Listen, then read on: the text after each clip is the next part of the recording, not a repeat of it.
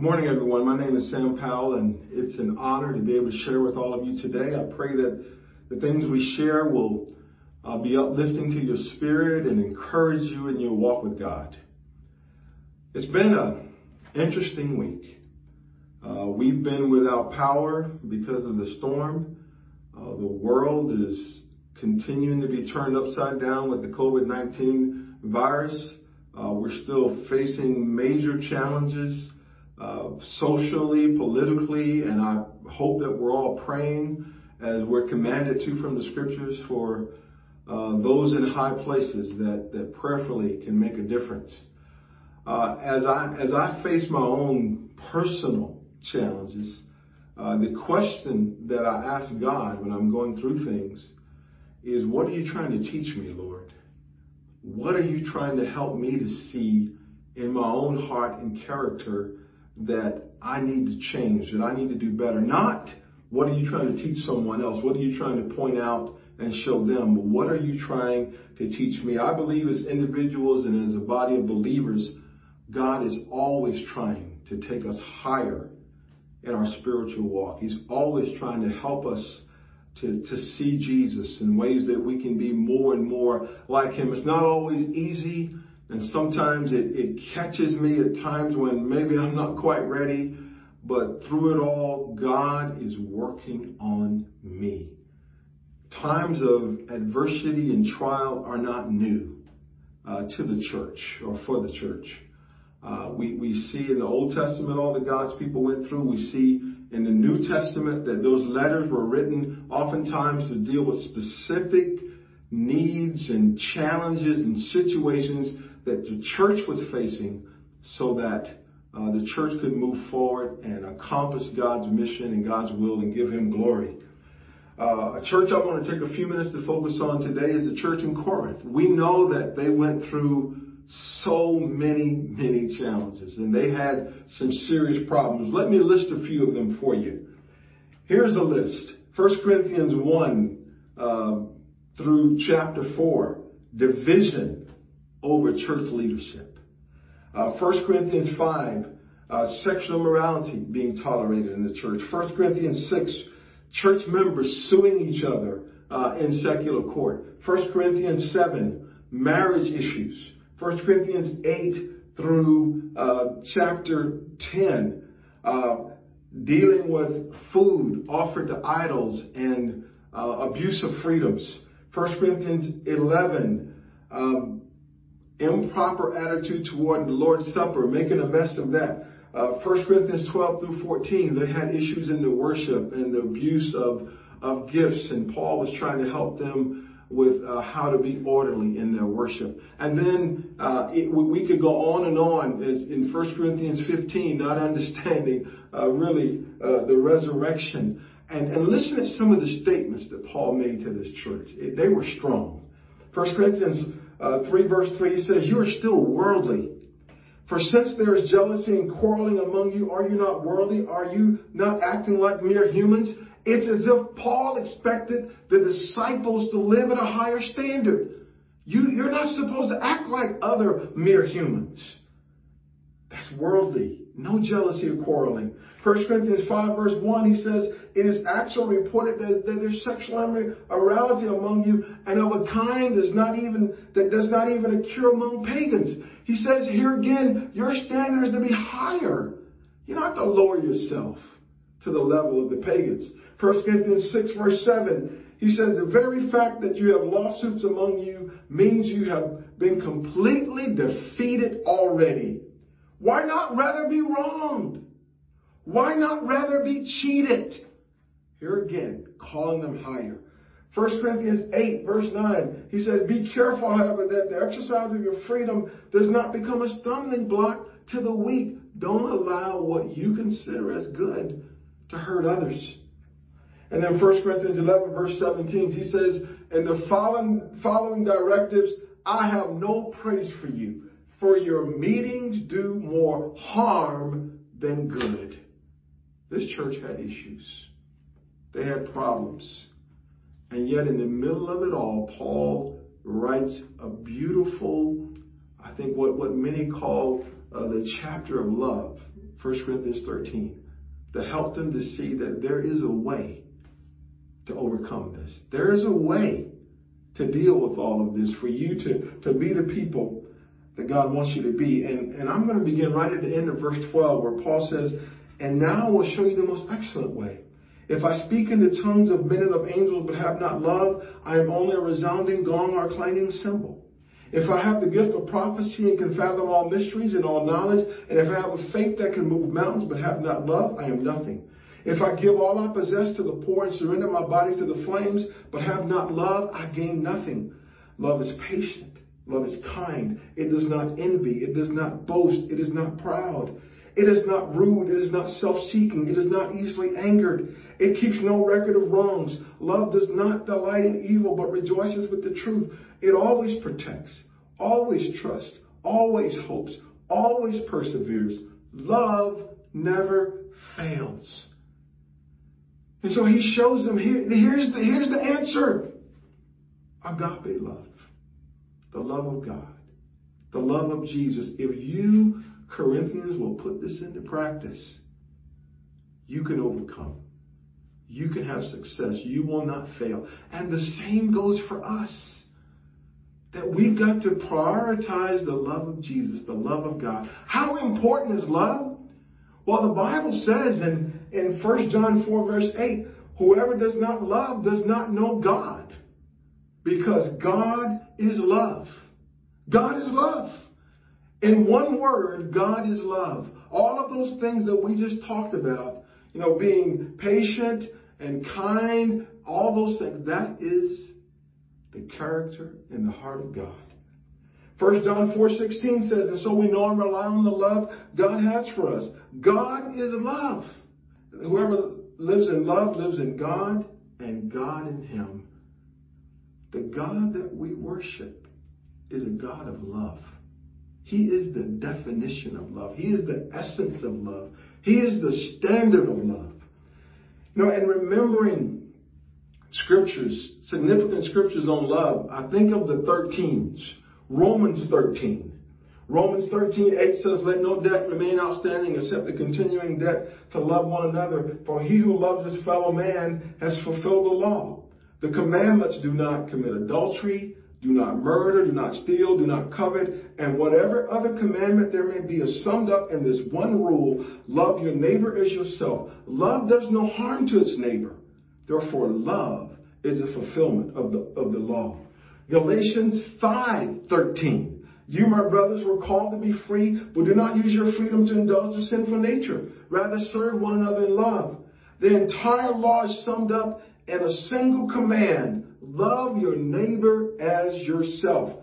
John 13, beginning in verse 34, a new command I give you: love one another as I have loved you. So you must love one another. By this, all men will know that you're my disciples if you love one another. This agape love, it's a selfless love. It's a love that puts the needs of others before my own. And we as human beings, if there's any sin that we struggle with, if there's any sin that is destructive in our lives, it is the sin of selfishness. It is selfishness that makes our world so dark. It is selfishness that destroys marriages and disrupts family. It is selfishness that keeps us from moving forward in our lives.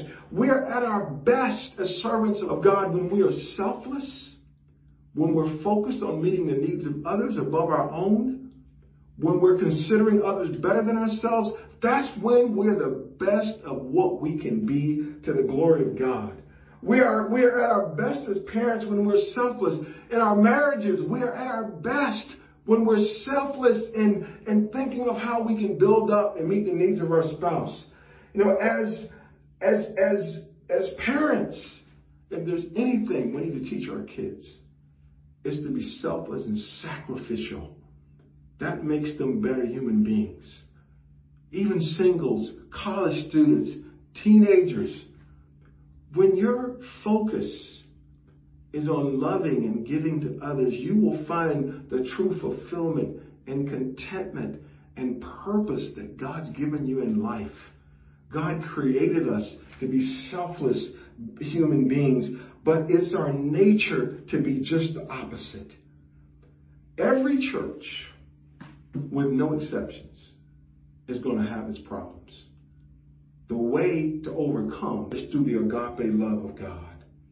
The real issue is not are we going to have problems, issues. I'm telling you, they're landing on my desk every week.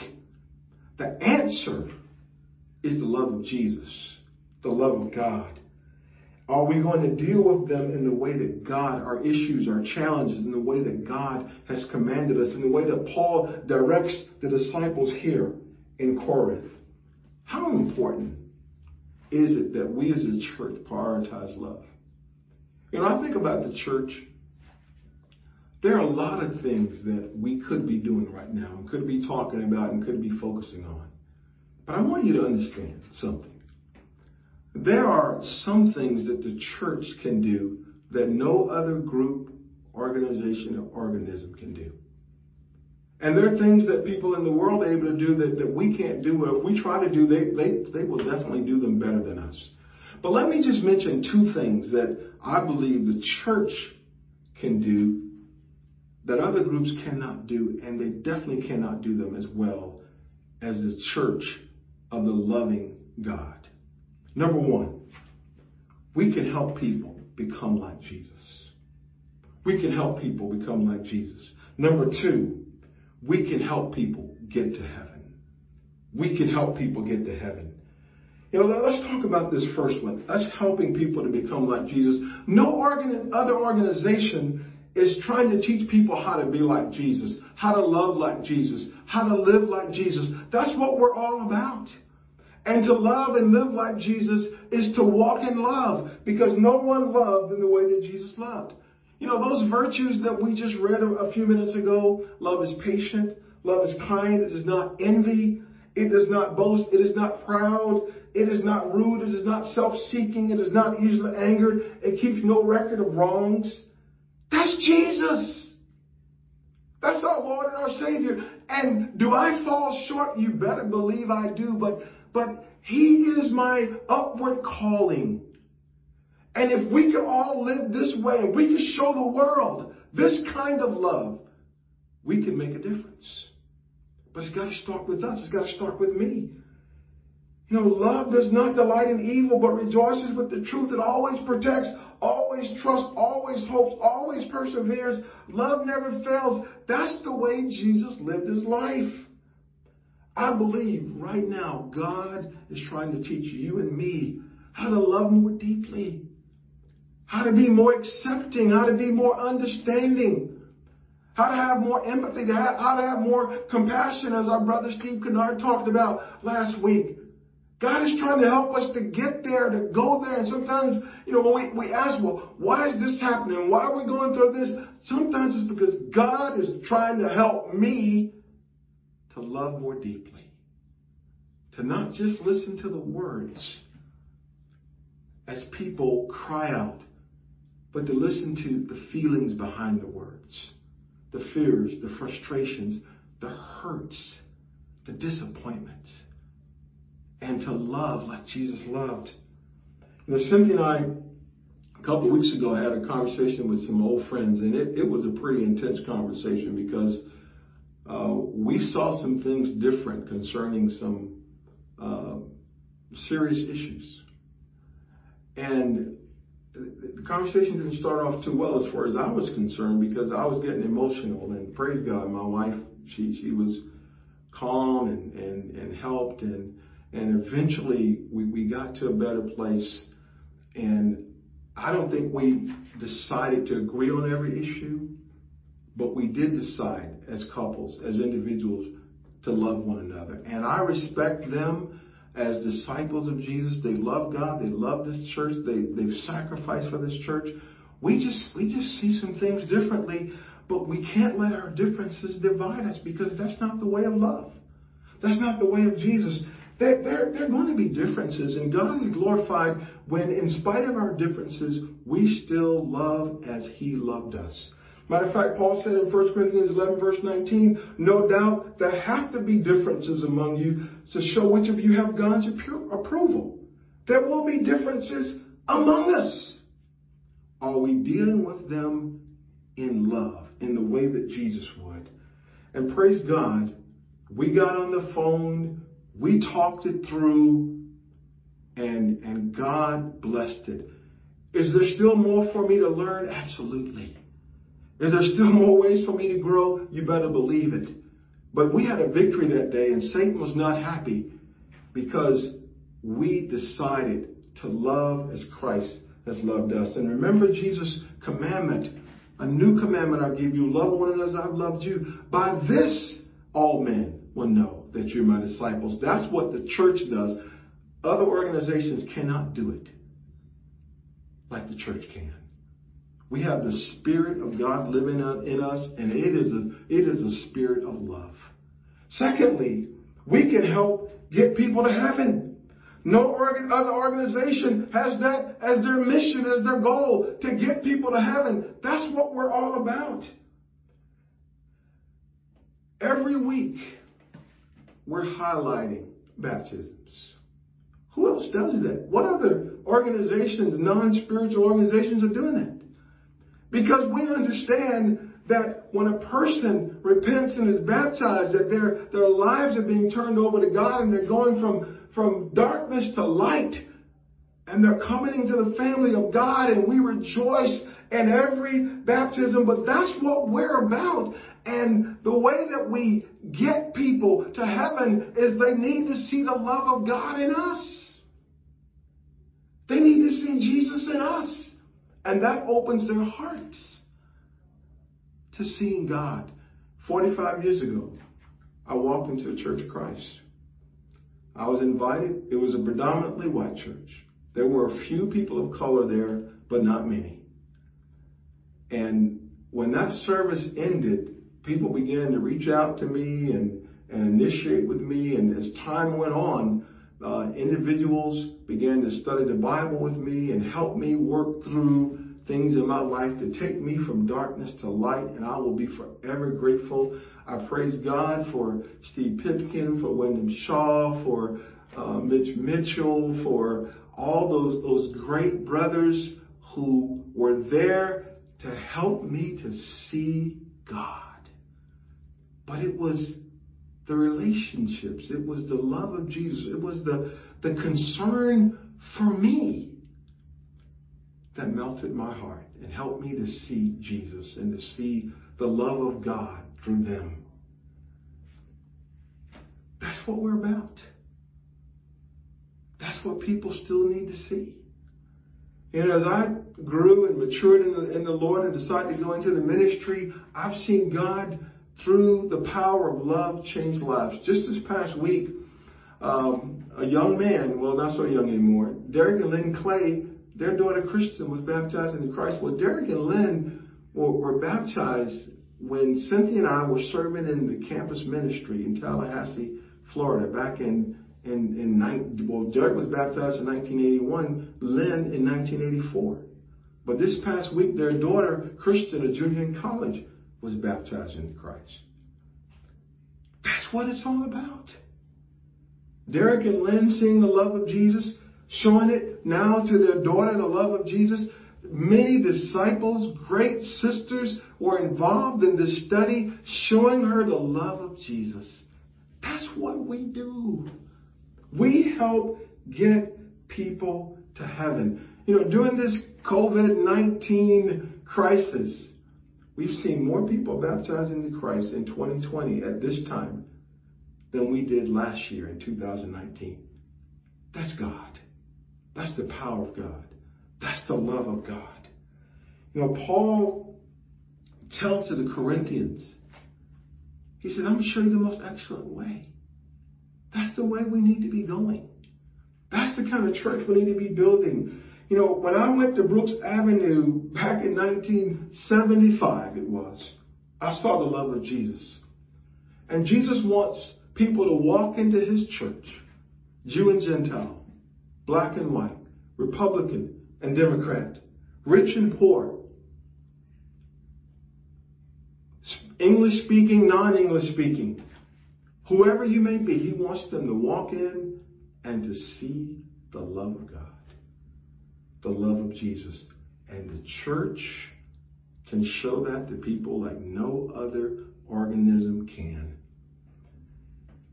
In 1 Corinthians 14, Paul tells them in verse 1, he says, follow the way of love and eagerly desire spiritual gifts. Brothers and sisters, my charge to us is to follow the way of love.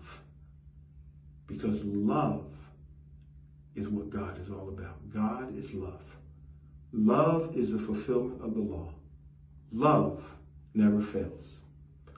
Agape love, selfless love. Now, as we commune together, we're going to remember Jesus. And Jesus, we remember his death. And Jesus selflessly gave his life to show us the way of love. And let's recommit ourselves this week to practicing self-denial, to reaching out to a neighbor, a friend, a fellow brother or sister in Christ, or even someone we may not really be united with right now. All to God's glory, because we've decided to walk the way of love. Let's pray together. Our God and Father in heaven, thank you so much for sending Jesus to die for us, for showing us true agape love, that you so loved us that you gave all that you had. Father, as we take this bread and we remember his sacrifice, as we take this cup, we remember the blood that was poured out for the forgiveness of our sins, that we could be new creations. Teach us, help us, strengthen us, give us the power to walk in the way of love. We pray it all in Jesus' name. Amen.